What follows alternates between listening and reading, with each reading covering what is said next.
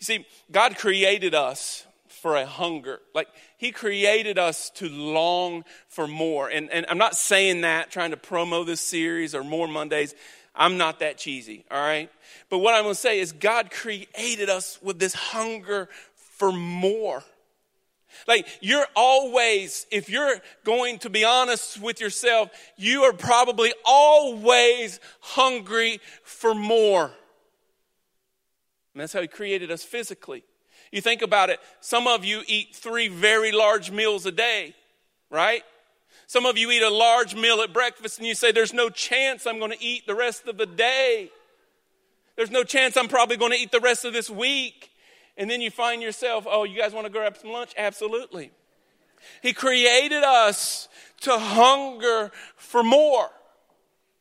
But you know, the Father also did that spiritually. That we were designed to never be satisfied with enough of him. So what we've done is we as human beings, us, not the Father, have taken those two and we've put them together. And we know that we have a hunger and a longing for more. But what we've done, instead of feeling this hunger with more of things of the kingdom and our Father, what we've done is we've replaced the hunger and we've tried to satisfy ourselves with everything else in this world. And this morning, I don't have time to go into all of those things. But I want you to be very introspective, take a look inside, maybe for the first time in many months or even years, or maybe in your lifetime. That you would get quiet and you would get honest and you would start to think about the things that you are feeling this longing for. Some of it's pretty scary, isn't it? So what has happened is our appetite that was created by God, which is a good thing, our appetite for more has led us down some very dark trails. Some very dark paths. I have a good friend. Some of you probably know him. He's a very, very well-spoken, one of the best communicators of the Word of God probably in our lifetime right now. His name's Judah Smith. Some of you listen to his podcast. You listen to him preach. Phenomenal communicator, godly man. I just like being around this guy. I was walking with him a couple years ago in Pinehurst at the U.S. Open, watching another friend of ours. And Judah and I and my dad, I don't know if my dad's here, but we were talking to Judah and we were talking about golf because Judah is a competitor and he likes to play golf. And we were talking about his golf game. How is it? You know, he said, man, I don't play that much golf anymore. And I said, really? Why not? He said, man, because when I go and get to the golf course, I turn into a totally different person. And it takes me to some very dark places. It may not be golf for some of you. It may be something totally different. That you've tried to feel this hunger, and when you receive it and you eat of it, it takes you to some very dark places. And you see, here's the result of going down those dark paths. And this is my focus just for the next few minutes. Is going down that dark path, you have discovered that you just really don't like yourself. You really just don't like who you've become. You don't like how you are identified. You don't like it when you walk into the room, the first thought on people's mind is, there is Scott. He is a jerk. I'm glad some of you thought that was a joke. 3 of you, the rest of the hunt. You walk into a room and the first thing, there is that person and he is arrogant. You don't like who you identify yourself with. And if the truth was to be known, listen, just you and God alone, God, I really don't even like who I am. I've journeyed down these dark paths so long, I cannot stand who I have become. And you're identified by those things. What if there was something that could happen in your life? What if there was some truth that was so profound that you could almost become unrecognizable? To the point when tomorrow you walk into your school, you walk into your office, you walk into your house, and you have become unrecognizable. Who is this person who just entered into my house? I don't even recognize this person. You see, the way I think the kingdom of God works is this. If it happened once, it can happen again. And I'm going to look at some scriptures real quickly. I'm going to start in John 20. In John chapter 20, I'm just going to read you a few verses because I want to tell you what I just told you can happen to every single one of you in this room today. Those who have ventured down the dark path and you don't like who you have become, that you are unsatisfied with your identity. It actually, if you're honest, some of you in this room are sickened by your identity. Listen, I can promise you, God, because of his son Jesus Christ, can transform your life in such a way that you can be unrecognizable. It's happened before. John chapter 20, in my Bible, it's labeled the empty tomb. If I go a little further, it tells me that Jesus appears to Mary Magdalene. I'm going to just start in verse 10. Then the disciples went back to their homes, but Mary stood out the tomb crying. As she wept, she bent over to look into the tomb, verse 12, and saw two angels in white seated where Jesus' body had been, one at the head and the other at the foot. Verse 13 says, then they asked her, the angels asked her, woman, why are you crying? They've taken my Lord away, she said, and I don't know where they have put him. Verse 14, at this, she turned around and saw Jesus standing there, but she did not realize that it was Jesus. Woman, he said, why are you crying? Who is it you're looking for? Thinking that he was the gardener. Now listen, I'm not a very astute person, but I've done some research on this and I've tried to figure out, why did Mary Magdalene not recognize Jesus? Why did she think that he was the gardener? I mean, she went looking for Jesus at the tomb. Jesus was standing right there and she did not even recognize him. Well, hold that. These aren't going to be on the screen, so if you have a Bible or a phone, you're going to have to turn there. Let's go to Luke chapter 24. It's a different account. Luke chapter 24. Take a look at this.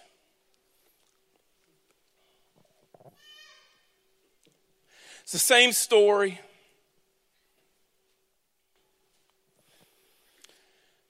The disciples are going to look for the body of Jesus. They run into Jesus on this road they call to Emmaus. I'm in chapter 24 of Luke. You can go later and look at this for yourself. They were talking about the events that had just happened. And Jesus strolls up and starts talking. Listen, he started talking to these two disciples, having conversation with these two disciples. And these two disciples, and it says in Scripture, take a look. It says that God basically kept them. I'm in verse 16 of Luke 24 if you want to go look at it later. It says basically God kept them from recognizing him. Now I don't know what that means. But I do know that something happened to the point where these two disciples who had been with Jesus before his crucifixion, before he died, and now they didn't even recognize him. Last one, real quickly, John 21.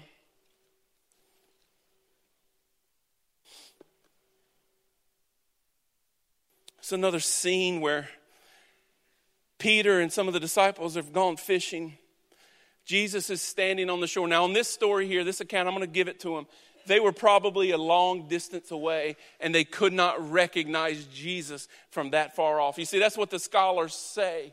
The scholars say, well, it was dark when Mary came to the tomb. Mary had been crying, so her eyes were probably, something was keeping her from seeing Jesus correctly. The scholars say that here in this story, they were so far away from the shore that there was no way that they could see that that was Jesus. I'm going to give that to them. But I also want to throw my hat into the ring in this understanding. Listen, you have to go and pray and seek this one for yourself. This is just what I sense. You may not read this in Scripture. The Holy Spirit may speak to you on this. But I believe that something happened. The point where Jesus was resurrected out of the tomb, his new life took on a different kind of look. To the point where Mary didn't even recognize that she was talking to him. To the point where these two disciples were talking to him and didn't even recognize him. I believe the same thing can happen in our life. You see, there's some requirements for that. And one is simply what happened to Jesus is he died. You see, some of you in this room, if you're honest in this room, the dark trails and paths that you have gone down have led you to a place, listen, where you just don't like yourself. The requirement for you to be unrecognizable is death. And I'm not talking about a physical kind of death, but I'm talking about a spiritual kind of death where you simply let go of this life as you have planned it. You see, tagging on to the More series. Oh, listen, hey, there is way more in this life that God has planned for you, but it has nothing to do with you. So you have to die. I'll share one quick story from Israel. And there's going to be a picture on the screen of this place called Mount Arbel. And this is what the Lord has just taken me through just a week ago. Excuse me for the quality of the picture. I took that with my own phone. And Mount Arbel is 1,250 feet high. Literally, you can just simply go right to the edge and look straight down. In the very far background, you see the Sea of Galilee where Jesus actually walked on water. It was over here close to the corner, over by the edge where I was spending just a few minutes by myself listening. And I had no agenda for God. I just said, God, I just want you to speak. And I sat down about this far on a rock from the edge, and this is what the Lord told me. He said, Scott, I want you to throw your old self over this cliff. I want your old self to be dead once and for all. Because, man, I'm going to just be very honest. I'm tired of being looked at as a jerk. I'm tired of having short temper. I'm tired of looking arrogant. I'm tired of all of the perceptions that are actually probably true. You see, I've been down some dark paths. And I know that your dark paths lead you to exactly where my dark paths lead. They lead me to not liking this person right here. And so what God said to me there is, he said, Scott, I want you to just throw your old self over. Because there's no way that your old self can survive this long of a fall. It's just one of those moments. You see, I want to operate in my new life. And I want to tell you something. My new life, to maybe some of you who know me in this room, my new life is unrecognizable. It's almost like I don't even know who I am anymore. And I can't imagine how many of us in this room truly are longing for the same exact thing. You just don't want to be recognized like that anymore. If you're taking notes, I'd love for you to study, because this is where we're going tomorrow night, Galatians 2:20. Because here's the opportunity. Jesus has given you the opportunity to die. He just has. Galatians 2:20 tells me that I've been crucified with Christ. Actually, I have been thrown over the edge of Mount Arbel, and I have died. It says in Galatians 2:20, I've been crucified with Christ, and Scott no longer lives. We're going to talk about tomorrow night, why in the world did I go revive Scott? Like I go grab his mangled dead body off the bottom of the floor down there, and I bring him back to life, and I send him into situations, and I make those situations terrible, because death can only produce death. And so, can I just tell you, because we're out of time, and listen, it's not about the clock, but I need you to know who you are in Christ. I just need you to know who you are, man, because you guys are going to go lead in your schools. In your elementary schools, these young men, if I can have these young men who are just in elementary school to understand who they are in Jesus. I want my own daughter to understand who she is in Jesus, not who this world says she is. I want her to operate in her new self, because then you won't be able to touch her both physically, because you'll die, emotionally, spiritually, she won't be led astray. Some of the adults in the room, you just need to understand who you are in Christ. And I'm going to end with this. And there's going to be a couple things that pop up on the screen, some words. And some of you in this very room, get me off that thing. How about that? Get some of these words up there. Love. You feel unlovable. You feel unlovable in this very moment. In this very moment, you feel unlovable. And I'm going to get very intimate right now. The Lord gave me words this yesterday as I was just finalizing some study. And he said to me, he said, Scott, there's a female that is in this room who has been raped. And she thinks that moment is going to define her for the rest of her life. He also said that there are people in this room that have been sexually abused, and they think that moment is going to define the rest of their life. Can I tell you that he said that there's some females that have had an abortion, and they think that moment is going to define the rest of their life.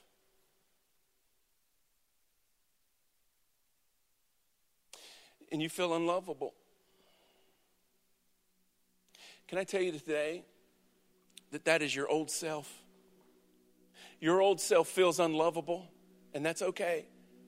But what's not okay is that you understand that your new self in Jesus Christ, you've got to understand that your new identity that is going to be unrecognizable, maybe to you and to others.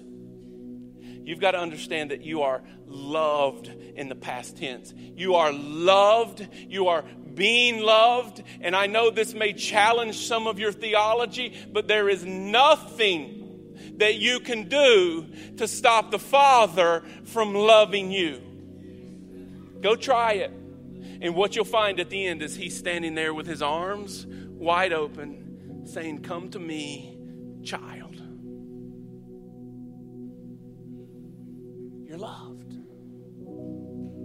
I got a whole list of things here that I just want to, some of you feel inadequate. These are just some of the things that the Lord has revealed. You feel inadequate. But what I need you to understand is that you have been made, past tense, you were made perfect. You're perfect. Do I need to describe to you all the time what those 3 lines mean? You are identical to Jesus Christ as God sees you.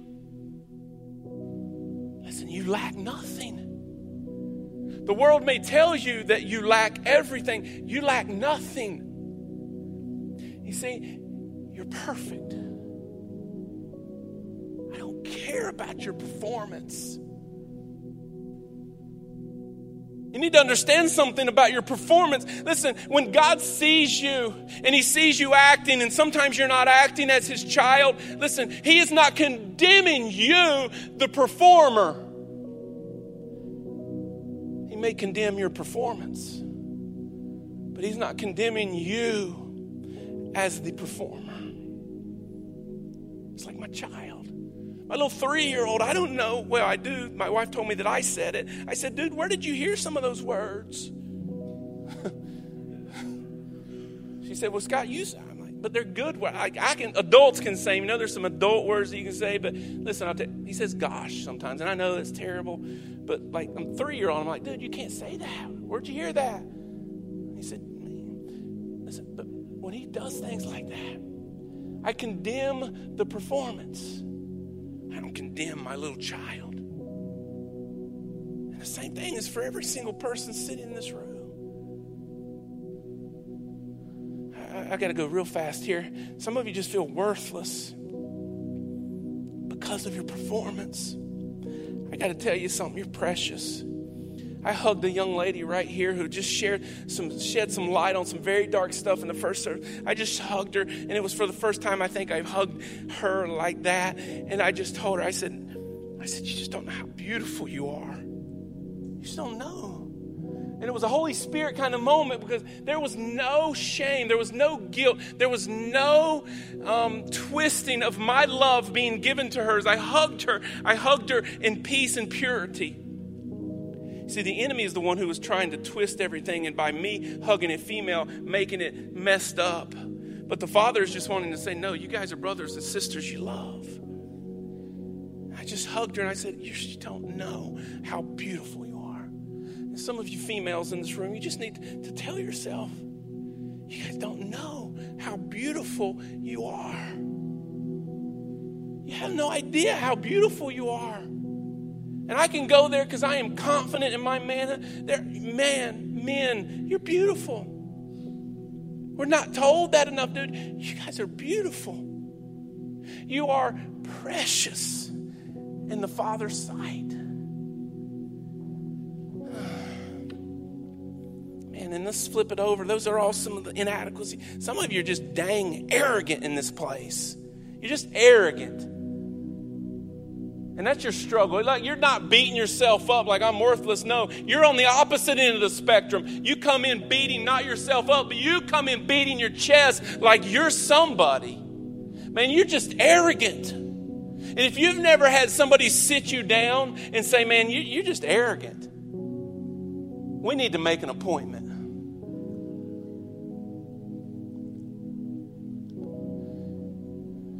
You see, your unrecognizable new identity, I can promise you is not arrogant. But you got to understand that you finally can have a true understanding of who the Father is. Because I want to tell you what happens in the presence of the Father. In the presence of the Father, you will find no arrogance. Because you cannot get into His presence and think that you are somebody. I just have 2 more. Some of you just think you're self-sufficient. And you see, that's just false. That's just, it's not even arrogance. What it is, it's self-defense. You think you're self-sufficient. And you think that you're going to be able to provide everything you need. Actually, that's just you being afraid of reality.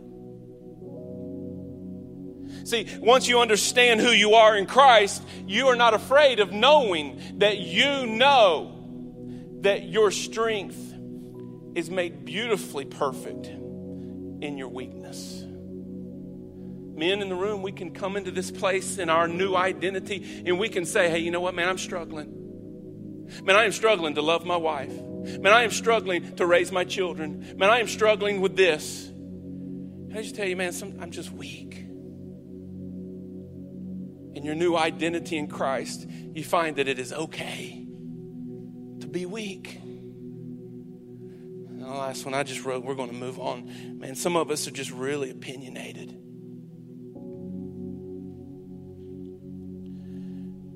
We're just opinionated. And we think that our way is the best way. You see, in your new identity, the one that will be unrecognizable tomorrow is when you walk into that meeting. Oh, here comes Scott. He's got a word for everything. This wasn't going to take but 30 minutes. Now it's probably going to take 3 hours. In your new identity, you only say what the Father is saying. That's what I want. I just want to speak what the Father is saying.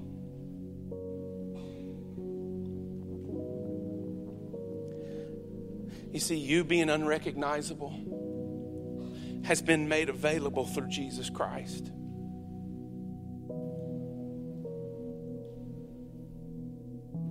New life, a new identity. The only requirement is for you to die.